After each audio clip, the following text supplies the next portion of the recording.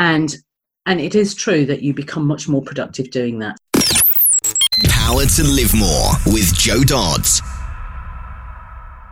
Welcome to the Power to Live More podcast, all about productivity, organisation, well-being, energy and resilience.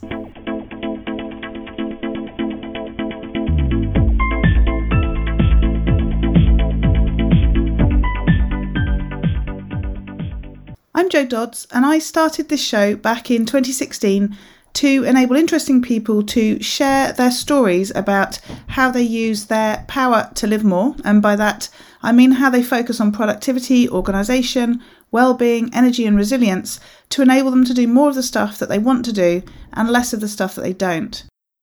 After 241 shows, I've taken a pause from doing new interviews to reshare previous interviews. They were too good to not revisit. So please do bear in mind that this podcast might refer to events from the past as current or in the future. But rest assured that the stories, tips and advice shared by my guests continues to be pure gold. Hello, my name is Ellie Dodds and I'm co-presenter, and today Jo's interviewing Jackie Handy of Runway Global. Jackie was introduced to us by Helena Holrick from show number 167. Jackie has supported hundreds of individuals in organisations around the world in accelerating performance. She's a TEDx and event speaker, training consultant and author. Through her personal and professional experience, Jackie has developed a deeper understanding of human behaviour and why we do what we do, as well as how accepting or challenging we are about the behaviour of others.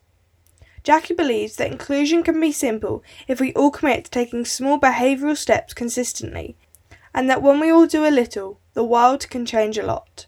Back to the studio. Today I'm interviewing Jackie Handy of Runway Global. Welcome, Jackie. Thanks for joining me. Hi, Jo. It's great to be here. Thank you. Yeah. So tell me a bit first about who you are, what you do and where you do it. Gosh, right. So who am I? Well, I'm basically, I work with leaders in organizations. I'm a training consultant. I'm a professional speaker. And I'm an author actually as well. And basically what I do is I work in training soft skills, leadership skills in organizations. My background is I used to be a recruitment consultant. So that was my in, if you like, to the training world. I started doing recruitment training, then moved into leadership development, and then I started my own business, Runway Global, 6.5 years ago. And there's a story to it. But good. Good, that's what we want. But the story is that I'd gone into learning and development, and I think actually it was really interesting because I went into that field at around about 38. I never would consider myself particularly academic at school. And so I was one of these kids that, just wanted to get out of school and earn a living. And then when I moved into learning and development, like I say, around about 38, I thought, God, I really want to learn more things. And I approached learning quite head on, actually. I got involved in neuro-linguistic programming, not just involved, but I became a master practitioner and trainer of NLP. I got involved in things like Myers-Briggs type indicator, became a certified practitioner there, and everything DISC practitioner. I mean, it just goes on and on, really. a Lego serious play facilitator. And I think moving into the arena of learning and development actually kind of was the catalyst for me wanting to learn more. So, and I love human behaviour and why we do what we do. And I think the reason behind that is just 2.5 years ago, I got introduced to what you might have heard of, the Professional Speaking Association, the PSA. Mm-hmm. And that's an organisation for new and established speakers and speaking professionals. So whether you're a trainer, coach, etc. And I started to practice speaking on stage, obviously to a wider audience rather than facilitating a training session, for instance. And I started telling my own story. And my own story, my personal story, is that I was bullied growing up because of a number of differences that I had. The first of which, I was very young. I was about 4. I had a lazy eye, which meant my left eye turned inwards. I looked different from all the other kids in my street, and basically I didn't really realise I was different until they pointed it out. And so I had this whole kind of outsider, I'd been in the in crowd, as it were, and I became an outsider, and I was bullied and laughed at and pointed at and so on and so forth. Mm-hmm. And then thankfully that got rectified. I had an operation to correct the squint in the eye, and I was back in the in crowd again until I was around 14, 15. And, that time in a teenager's life, everything's changing, hormones are kicking in. And I realised that I wasn't like the other girls in my class because I didn't like boys like they did. And I realised and finally admitted to myself that I was gay. And I told a couple of people in the school about it. As teenagers do, they talk, not maliciously, but words soon got round. And I suddenly ended up in the at the outsider again. So the bullying happened again. And this is the story. I mean, there's much more to it, but this is the story that I started to share on the stage. And because of that, if you like, I managed to get lots of opportunities to speak in different areas. And in September 2018, I delivered a talk on the TEDx stage. My talk's called The Exclusive Nature of Inclusion, where I shared that story in a little more detail. And suddenly I started to get contacted about doing diversity and inclusion work in organisations alongside their leadership development programs. And so all of a sudden, I say all of a sudden, it's funny, isn't it? You work for 30 years and all of a sudden you think you've had a lucky break. But actually, we all know that, everything that you've done and spent your time becoming an expert in over the years suddenly comes together. And I think that was the moment that it kind of came together. And I realised that, I've got a recruitment background. So from a diversity and inclusion perspective, recruitment is really important to me, and the way in which we recruit people into our organisations and retain and engage them. Secondly, I absolutely believe that the leaders in organisations and the leaders of the future really need to be invested in and equipped to manage other people. And, I've been a manager, and it's bloody tough, and it can be very lonely and isolating. So I was very passionate about upskilling and equipping them, and of course the whole diversity and inclusion strand, which I was very authentically experienced, and capable of being able to roll out in terms of learning and development, seemed to come together as a real golden thread. Humanity is the golden thread, isn't it? And so that's kind of now what I'm doing. I say kind of, I make that sound like I'm not really, I am doing. So I work with leadership teams and organizations as a whole, helping them embed leadership and inclusion strategies throughout their businesses. That's what I do. That was a very long answer for kind of who I am and what I do, really, but there you go. It was. It's great, and it gives me lots to work with. And where are you based? And are you based from home? I'm based from home at the moment. Yeah, absolutely. Yeah. I think that most of the world is based from home at the time of this recording. But I'm in Shropshire. So I'm right in the sort of Midlands, which is great, actually. I've only recently moved to this area in October of last year. I'm a Midlands girl through and through, although I do tend to have twangs of funny accents depending on where I'm travelling to, where I've been. I seem to pick a bit of everything up.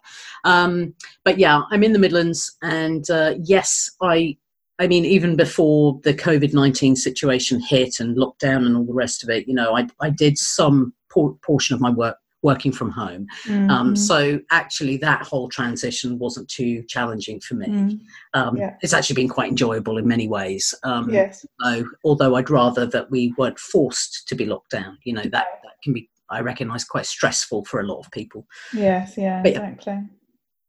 So I'm interested, you talked about joining the PSA as being sort of a trigger, a sort of pivotal moment in your career. Had the sort of diversity conversation, if you like, been something that had been there for you throughout your career, or did they draw that out of you as a story to use to inspire people? Interesting. Great question, actually. So I suppose the easy answer about perhaps was I out of the closet, which is perhaps a good place to start, is yes and no. So I'm 47 now, but we won't tell everyone. Oh dear, I just did. No one's listening, don't worry. But I came out, as I've just mentioned, as a teenager at I was 15, and I, because I think of that initial response from my school friends, and some of the challenges that I faced on the journey, and the fear that I went through. Anybody that's listening that's ever either had to have one of these kind of conversations, either as the receiver or the the person delivering the message, will know just how scary it can be. And I think I just didn't want to have to go through that whole will people treat me differently again. So although those nearest and dearest to me knew, I wasn't actually initially out of the closet in my work. And my early work, as many young sort of 20-somethings do, I was a holiday rep for 4 years, which took me to a few lovely places around the world, but it was the most personally lonely time for me, because, to be honest, I think it was kind of Straitsville, dare I say. It was interesting because, and I use very much a stereotype in the context of my experience, was the girls were man-eaters and the boys were gay. So I mean, it wasn't quite Straitsville, but it was from a kind of lesbian perspective. It was a very challenging time for me, and it was just easier to say nothing most of the time. And over the years, there have been a handful of people that I've confided in. I worked in recruitment for 15 years, and I didn't actually come out of the closet officially until I was an established manager in a very successful team, and I just met my now wife, and that was at the end of 2007. So and even now, actually, I mean, it's not my opening line, but then would anybody's opening line be, hi, I'm heterosexual, so it's just one of those things that I'm now much more open, and blimey, if I can't be true to myself, then what's the point? And I think perhaps your listeners will recognize that. I think when you whatever it is, when you're in a position where you can live your truth, I don't need to broadcast it into everybody's face, if you like, if it's not appropriate to do so. But if somebody asks me about me, well, that is part of who I am. But I stress it's a part of who I am. It's not my complete identity. And I think, like all human beings, we're multifaceted.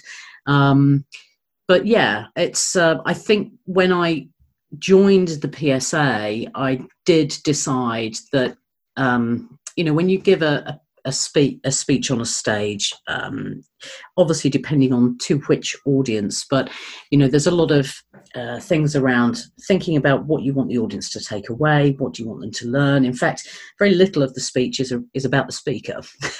Yes. So the speaker, a bit like the trainer, perhaps even a bit like the coach, is really the vessel through which the recipient learns and is prompted to take action.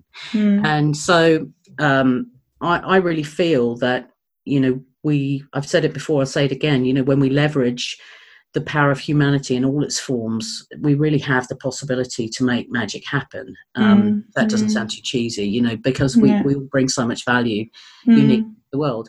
And so my story just became the vessel for that. Yes. And you use the phrase, speak your truth. I think I think generally there's two types of speakers. There's the speakers that give you the veneer, and there's the people who give you the truth and or their truth, and that is what makes a really great speaker. I think the others can appear great, but somewhere along the line the crack comes. yeah, and I think in many ways you're right. I think there are a bit like coaches, trainers, anybody in the world, but there are speakers that will suit different audiences. And I guess if it, depending on what that speaker's message is about, I like to think that some speakers speak from the head or speak to the head, and then others speak from the heart to the heart. And what we often find we tend to hold with us longer is the heart, because it touches something within us, doesn't it? And yes.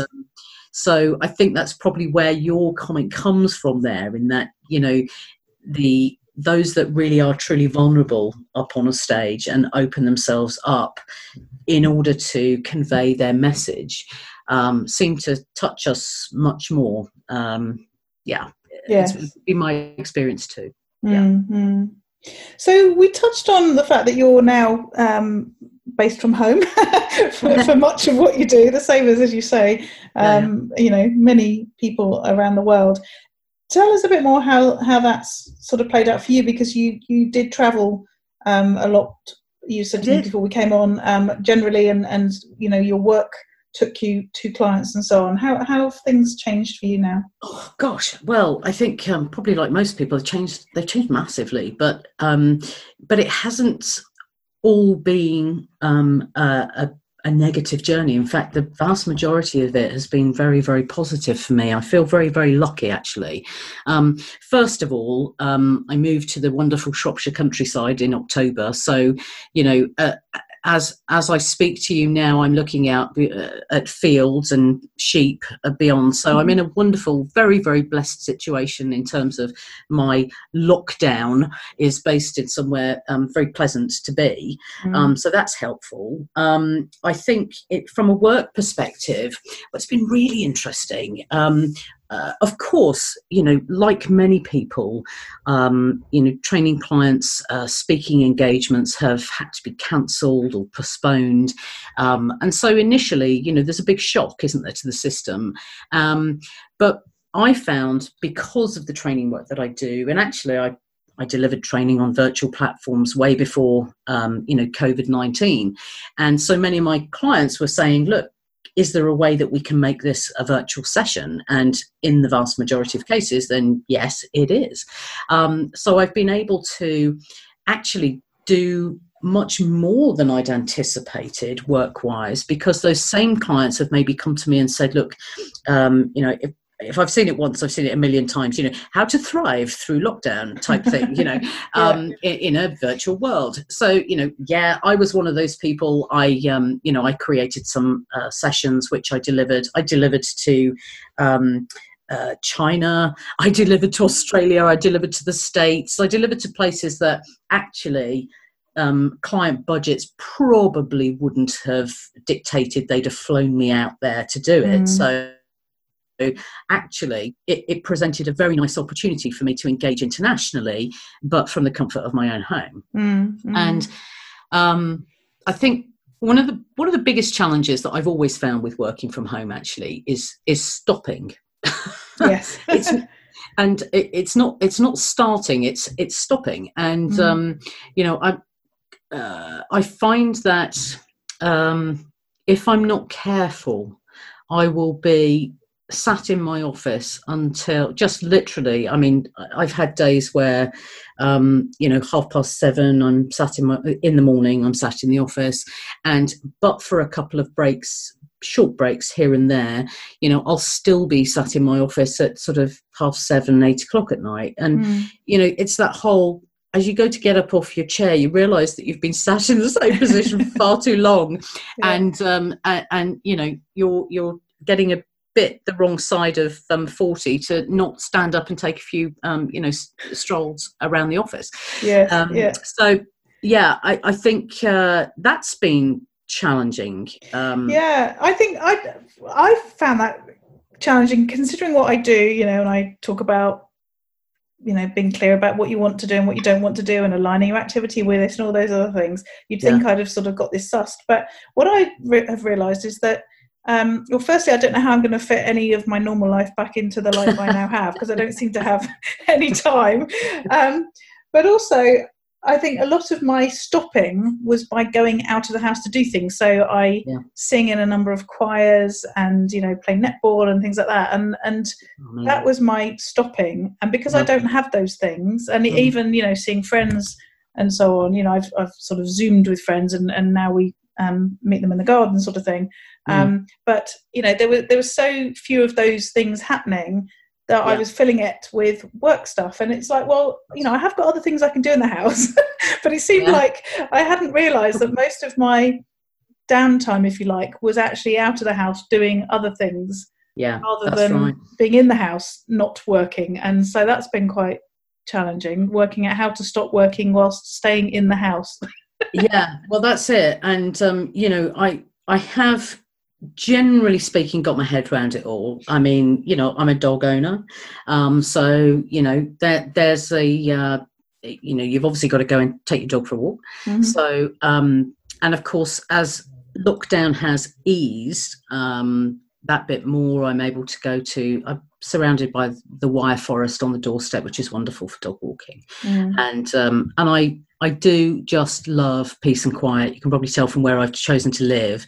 I like peace and quiet. So just to go and walk the dog in the woods, I think is very, it's like a mind-numbing but very heart-centered activity, isn't it? Just to be in a forest and be with nature, and quite an unusual thing as well is that where we live now, our next door neighbour, closest neighbour, is a farmer, a sheep farmer, and she's reasonably elderly, and her husband, unfortunately, just prior to the lockdown, had to go into a care home, which was the best place for him, to be honest, with his condition. But so myself and my wife go around and we help her out with the sheep. And so most mornings actually now, although I've said, you know, sometimes I'm in from 7:30, generally speaking now, I'll go round to hers, help feed the lambs, make sure that the sheep are all right. And there's a couple of lambs. I mean, it's so cute. There's a couple of lambs that are still being bottle fed. They're not yet weaned. So, you know, I mean, it's a tough job, but someone's got to do it. So bottle feed some of the lambs. And I mean, if there's a better way to start your day, I haven't yet found it, because this is just tops the lot, you know, to go around and see the sheep and the lambs in the morning. So, I think you've topped the guests in terms of things that you do in your spare time. I don't think I've spoken to anyone who's rearing sheep. You know what? Joe, I haven't even started yet, because I you can't see this, but when I went to a speakers convention last year, there was a gentleman who's extremely funny, who basically he's a comedy speaker, talks about putting comedy into his speeches. And he got a few of us up on stage to attempt to play the nose flute. Now, you may be wondering what that is. Well, it is in fact it is a plastic thing that basically goes over your nose and your mouth. It's not like a mask, and you blow through your nose and play the flute. Now, so I have oodles of fun if I just need some empty the head time, you know, some get ready before a call or whatever. I can't play it. I'll hang on. Oh, there we are. I managed to move. So this is my nose flute, which I keep in my desk tray, just for no reason other than it makes me laugh and just reminds me of that, you know. Well, I have two stories of my youth that I'm reminded of by what you've just told me. Firstly, I went to a friend's birthday party when I was about 9, wearing my white bomber jacket. Clearly, on trend, exactly. Until one of the lambs, because she lived on a farm, did a rather nice yellow poo down it. No. I don't think we got that out. I think I had to throw it away. I couldn't turn it into a sort of feature. And the second one on the nose flute thing is that I used to be particularly good at playing 2 recorders from my nose. So one at each nostril. Fantastic. And clearly ambidextrous that I could actually do the notes with each hand. So ambidextrous. Yes. Fantastic. Well, yeah, I'm with you on the sheep poo. I do feel that if I haven't stepped in a fresh sheep poo each morning, then my work is not yet complete. Yeah, you've wasted the morning, obviously. Absolutely. Well, who knew that the podcast was going to take this turn? Absolutely. Oh dear. So, getting us back slightly on track, let's talk a bit about how you deliver what you do and how you sort of get things done and make sure that you're getting done what you need to get done. Obviously, Zoom plays a big part in it now. Yeah, well, absolutely. No more nose flute for now. But yeah, so I'm not always I'm not at all the most technical of individual. When I talk about the fact that I deliver training, virtually, internationally and whatever, there should be a caveat to say that it's either generally on Zoom because I can navigate my way around that, or it's via a platform that the client provides that I know how to use, if you like. Yeah. So I'm certainly no big tech guru. How do I get things done? Honestly, it's as simple as having a list and putting stuff in the diary. I do love a Post-it note. So I do have a tendency some days to be surrounded by said things. But then, of course, as soon as I've done something, I can just scribble it up and off it goes. Yeah. I'm an online calendar fiend because I've got a MacBook and I've got an iPhone, and I'm not on commission from Apple, but they are supposed to basically tally up, right? They sync up. Yeah. But I've had just 1 or 2 very close calls whereby I've looked at my calendar on my MacBook, and what I thought I was doing that day, I wasn't, because there's something else that's in the calendar that hasn't synced. So I do have slight kind of, I have to check the phone and the calendar, make sure they sync for the day. But you know what? Good old pen and paper does it for me as well. I think it's quite interesting. I told you that my L&D career has kind of instigated this new love of learning. And I'm currently undertaking a neuroscience course, and it's fascinating. It's popping my head off a little bit, but it's fascinating, and it works very well alongside the NLP work that I did, because anybody that knows will know that NLP is not a science, it's an art.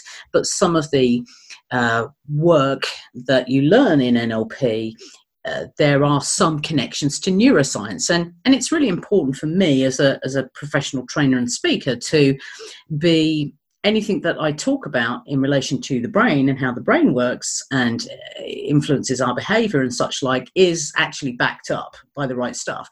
And I'd always known that multitasking was a myth, but during this course I've realized that it really is. And actually what our brain does is, rather than have the capacity to multitask, it just switches its attention. And the more times you switch your attention, actually, the more the impact of that switching has on your long-term memory over a period of time. And that makes me realise, that answers a lot for me, because it makes me realise, well, I can't remember what I did very often in my childhood, and things like that, other than a few moments. Because I think I've been one of those people that so often I do try and multitask or switch my attention. Yeah. And actually, God, it's so much better when, today I've had a great day, because today I've just said, right, all I'm doing today is one piece of work and this conversation with you, and that's it. And it's a long piece of work that I was doing, but it was just that. So that just had my complete attention, my whole focus. And it is true that you become much more productive doing that. So I think planning can be hard. And especially over these recent months, there's been so many people. When we first went into lockdown, I thought I was going to have a meltdown, not because of lockdown, but because so many people were trying to steal my time, really. And I think, people almost felt that, oh, well, we're in lockdown now, so we can have a Zoom for an hour. But actually, I was quite busy. So it was quite difficult to keep up, because I didn't like saying no to people, that typical kind of want to please.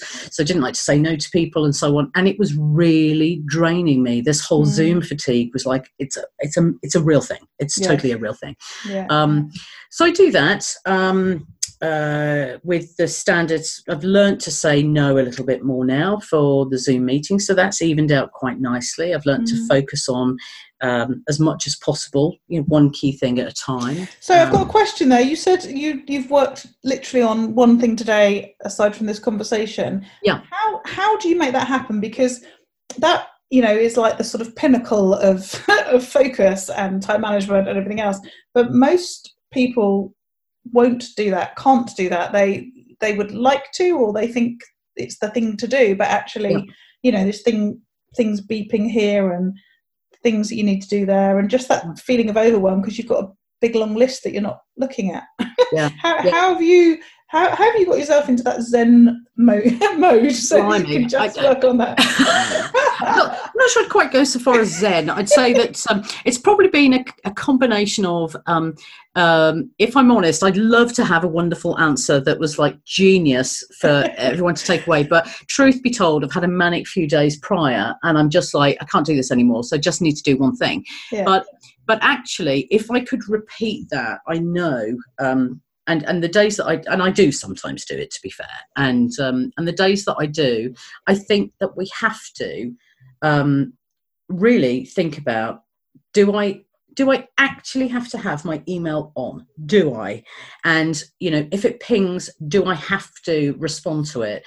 If I have let it on. And if you, I don't know, I think unless you're waiting on something that is particularly important, and it's going to be not a life or death situation, but you understand where I'm going, a real priority, then do we really have to be drawn away from what we're doing? And I train this stuff, time management, with people, and honestly, my first opening line is, there is no magic wand for time management. I think the key is prioritizing, isn't it? And it's recognizing the importance of something over and above something else. Yeah. So for me today, I realized that for my own sanity, my own headspace, that piece of work had to be my focus today, because if I was switching out, checking social, doing this, doing that every 5 minutes, then that piece of work would basically drag on and drag on and drag on. And I wanted to get it done. And furthermore, I wanted to get it done well. So, we're, of course, prone to making more mistakes, when we're switching out and switching back and forth all the time and being distracted by things. So, I think, it's about being able to say, this is more important than that. This piece of work is more important than me checking my emails. This piece of work is more important than me checking my social media or whatever, and I do try with my social, because I do try and have a presence on social media, mainly with LinkedIn and Facebook, to be honest with you. I probably don't do enough, some people would say, on things like Twitter and Instagram. But what I do is I try and get my posts thought through in advance. I use a fabulous, here's a little one for your listeners. I create a lot of video content. And there are people that say, oh no, hate video, don't like myself on video. My advice, and very with kindness, get over it. And I say that with kindness because, my thought process on this is people will judge you anyway. So, there'll always be people that like what you have to say, don't like what you have to say, like your hair, think you're fat, think you're lovely, whatever, so there's always going to be people judging you anyway. So I'd rather be visible and than not, if that makes sense. Yes. And a lot of work and referrals come from that visibility in my world. Mm-hmm. So I use this great website called Veed. That's VEED.io. So they're, I think that's an Irish website. They're reasonably new to the whole video editing piece. Now, I told you earlier, I'm a bit of a technophobe. So I tend to do the videos I either video myself on a Zoom call, if you like. Yep. That's really easy to do. Or sometimes it's just traditionally on the iPhone. So there's no kind of big snazzy camera equipment. But super important for me, and I would hope for everybody, is, especially in my D&I space, it's really important that video is accessible for everybody. So I always subtitle my videos. And there's various different apps and bits and pieces that you can use, but I found Veed to be super, super simple. It just does it all for you, basically. Auto subtitles it. If you really want to be technical, you can add music, you can add emojis and things like that. But what I tend to do is I'll block record. So I'll maybe have a day where I record 3 or 4 short videos, get them onto Veed, subtitle them. And of course, so not only for those deaf and hard of hearing, but also the fact that most people watch them with the sound off. So they are subtitle ready. And then I know that there are some great apps that you can use, like Buffer, Hootsuite, and so on, to sort of schedule. But I'm never actually quite as organised in that regard as I'd like to be. So I just tend to post them sort of first thing in the morning if I'm going to. And that's done. And then that's done. And then, of course, it's resisting the urge to keep going in to see, oh, I wonder if anybody else has liked it. Oh, has anyone commented? And, and just doing that a bit later on. So another long-winded answer, Joe, but, I don't believe there's a magic bullet. I think it really is about discipline and prioritising. And it's not always easy. Sometimes I nail it and sometimes I don't. That's the honest truth. Lovely, thank you. And another question about, you've talked about learning and doing lots of learning. And in fact, one question I did want to ask you is your, I can't remember how you described it, your professional Lego learning. Do you have to learn how to walk on it as well? Like in the dark whilst finding the way to the loo. Exactly. Yeah, quite. So Lego Serious Play is just like amazing. It really is like business stuff through building with Lego. And I don't know if you're familiar with it, but it basically was something that, of course, Lego is a Danish organisation, and apparently this came about. There's a bit of a story, but Lego Serious Play came about when Lego were really out of fashion some years ago. And they needed to think about ways to become more strategic and, get their business on track, if you like. And apparently a couple of coaches went into Lego and they said, right, if we just, and this all makes sense actually, if we sit and make a list, or we brainstorm on a flip chart, or we create a mood board or whatever, that is 2-dimensional learning. But if we build something, actually what that creates within us is 3-dimensional learning. So there's just more at play. And the theory is that you can become more creative that way. So the theory really behind Lego Serious Play is that you would pose a question. Oh, by the way, they managed to find a new way forward and, catapulted the Lego brand once again. But basically what you would do is you would maybe work with teams that were either looking to solve a problem or perhaps increase customer engagement. You can use it for a number of things, define their team values, organizational values. And you basically, you can do it in many ways, but fundamentally, people build a representation of the solution. And so you wouldn't necessarily say, oh, I've built a person in a sports car because that means everyone's going to get rich. But instead, you can build anything you like. And it would be a case of the facilitator really checking in with that person on their building and saying, this red brick here, what does that represent? And this whole act of them thinking about, oh, I didn't really consider that meant anything, but now you're asking, maybe it means this. It just, can you tell how it would bring out so much more creativity, actually? And it's fascinating. And there's all sorts of things you can do with it, to be honest. And I just skimmed the surface there. But it's a very interesting and entertaining way of learning, which I think just adds very nicely to a traditional two-dimensional learning methodology. Yes, so, yeah. But without the treading on it. Yeah, absolutely. So just before we move into the last couple of questions of the interview, you've written a book whilst you've been in lockdown, haven't you? Tell us more about that. Actually, I have, yeah. There we are. Thanks for asking. Yeah, do you know, it is interesting. I mean, you know, I think we talked about this before we began recording, but you know, that this whole kind of, oh, are you going to sort of learn a new language while you're in lockdown? and actually, so many people are just like, oh my God, if only I had the time. And for much of the lockdown period, I've been one of those people. You know, I just haven't got the time because I'm focusing on things.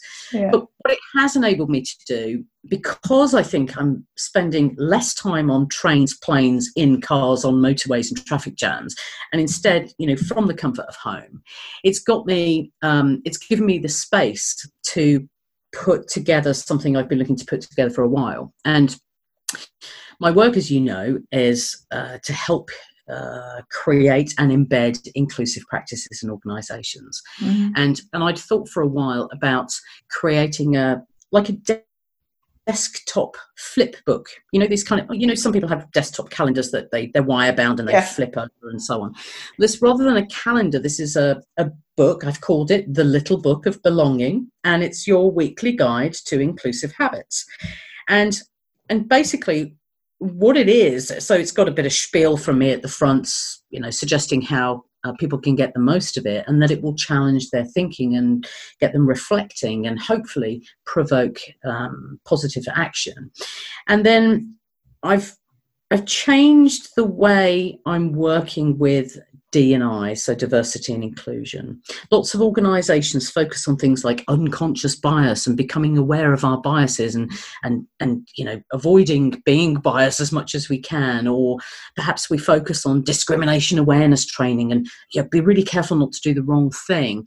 Now, those two things are important, but my belief is that they're actually also often off-putting for people in organisations because they feel guilty about having these biases and they don't want to open up about it. Even though we all have biases to an extent.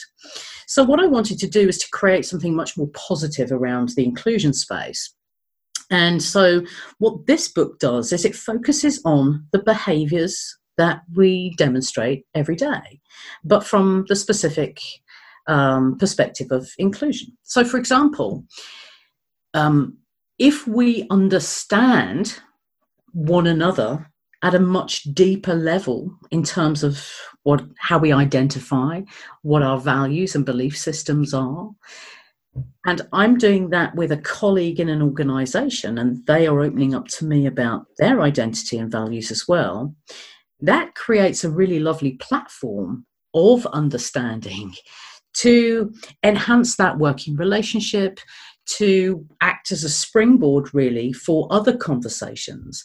And so the book asks a question each week, and it might be around what more I can do to educate myself, how I can create safe spaces for people to open up, how I can work harder to be courageous and vulnerable about what I still don't understand about the people around me.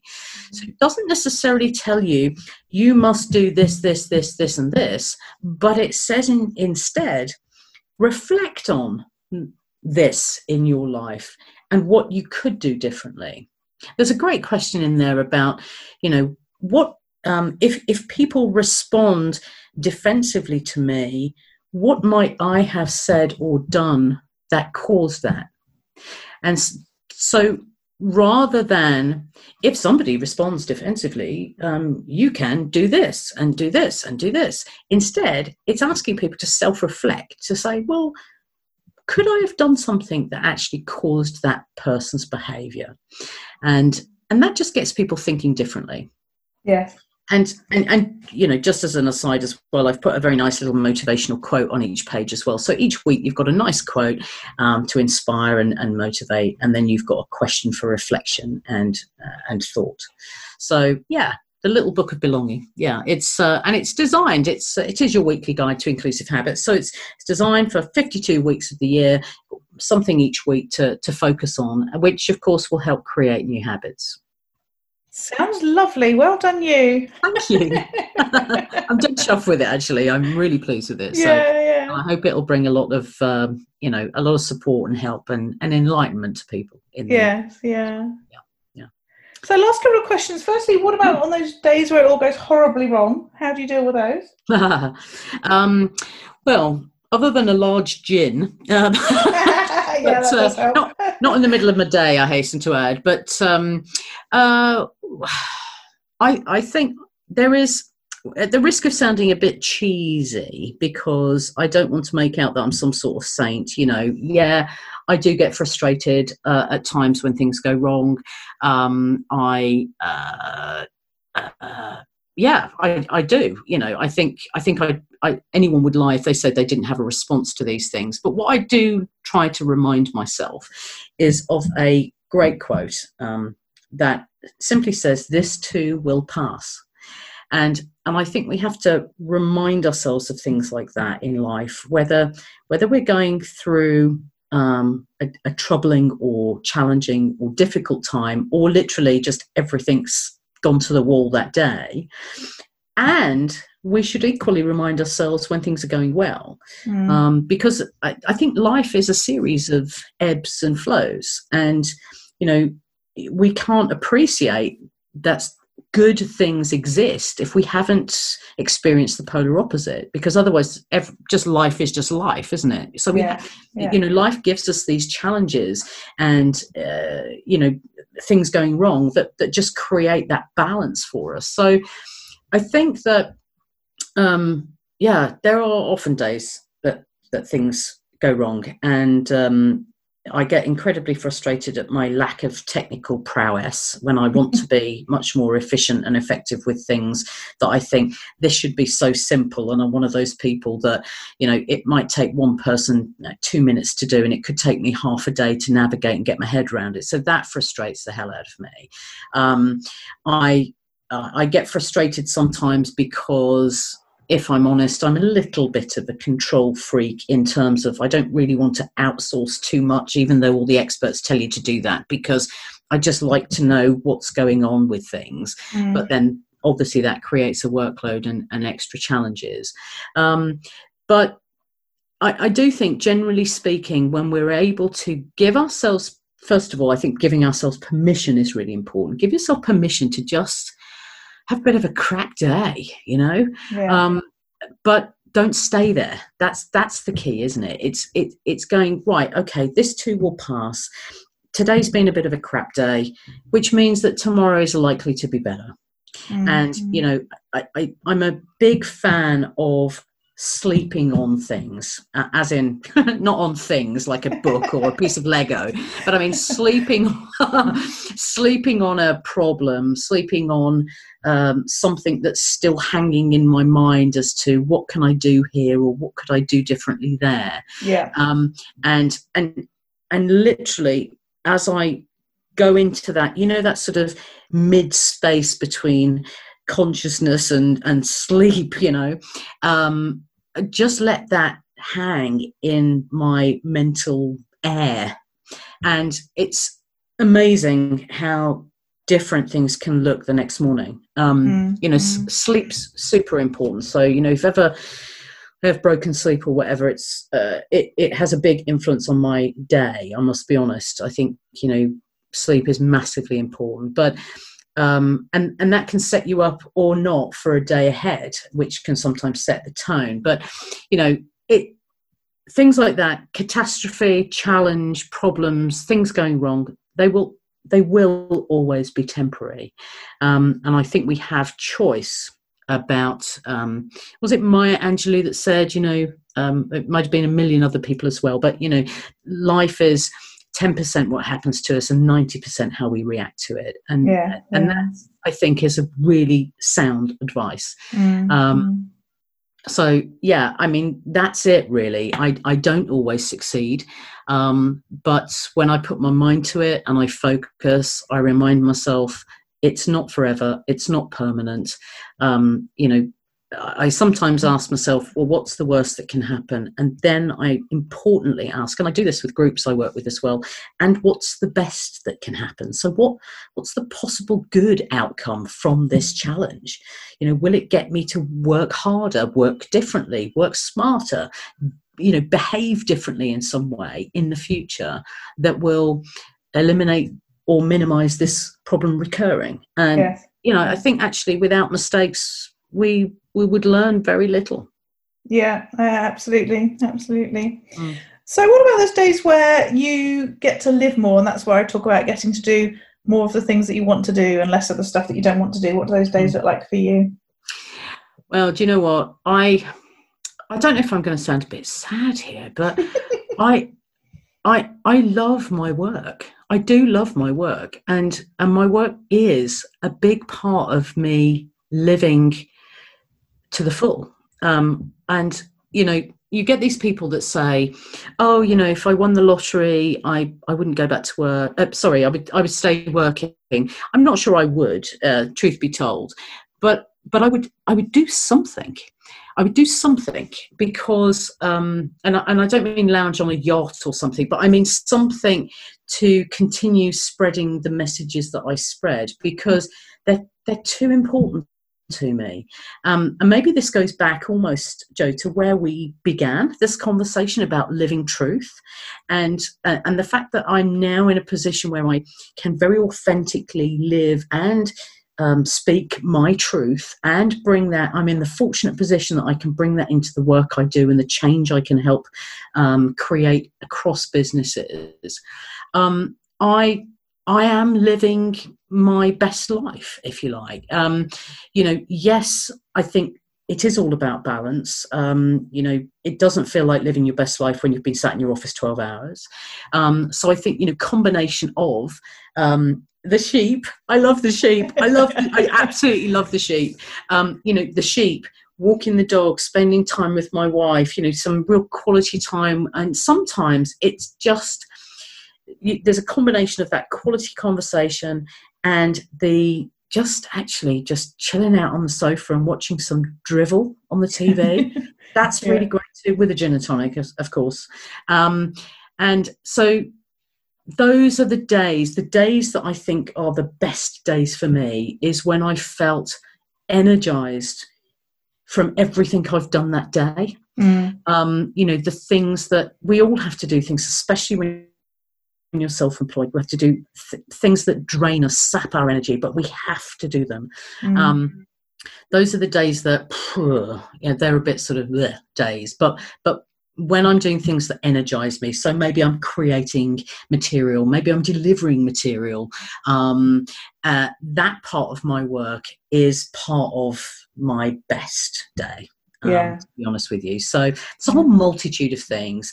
And it's so interesting because, like a lot of people, I generally holiday quite a lot. And, I told you about my holiday repping days back in my 20s. And I've always loved to travel and, for work and for pleasure.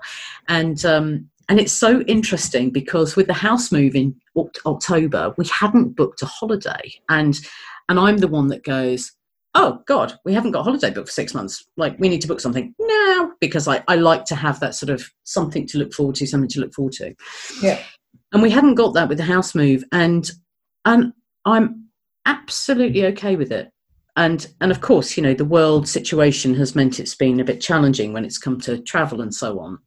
But I'm absolutely okay at this moment in time with not having a holiday booked at this moment in time, because you know, I do feel very, very lucky, very, very blessed with my life, and so I've no real desire to do that. I can have so much pleasure at home and at work, so I just feel very, very lucky. Yeah. You've painted a great picture there, especially with the sheep. Absolutely. Brilliant. Thank you, Jackie. It's been great talking to you today. Tell people how they can get in touch with you and find out more about you. Yeah, absolutely. Well, my website is jackiehandy.com.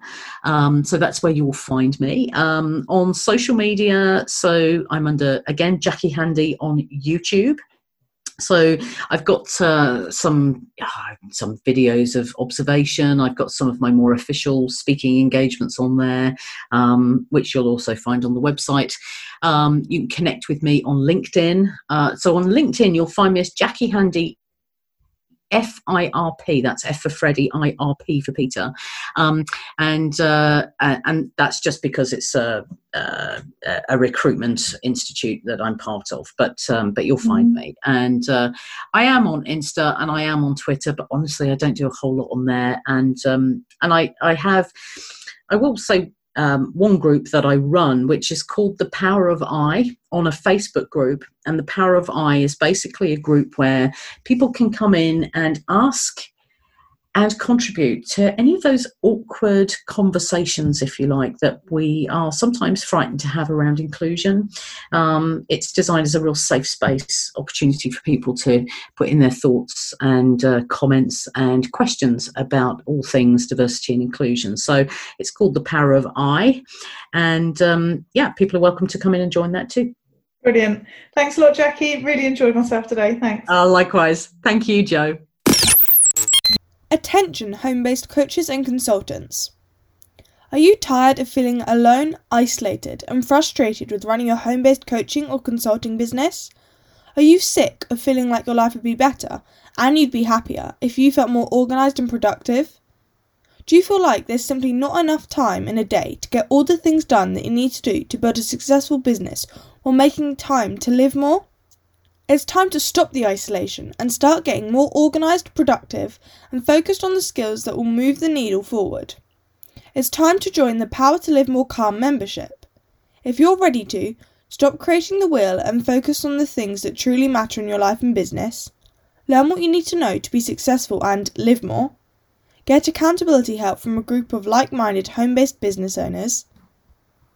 To learn more about the Power to Live More Calm membership program and apply, visit powertolivemore.com/getcalm. Use your power to live more.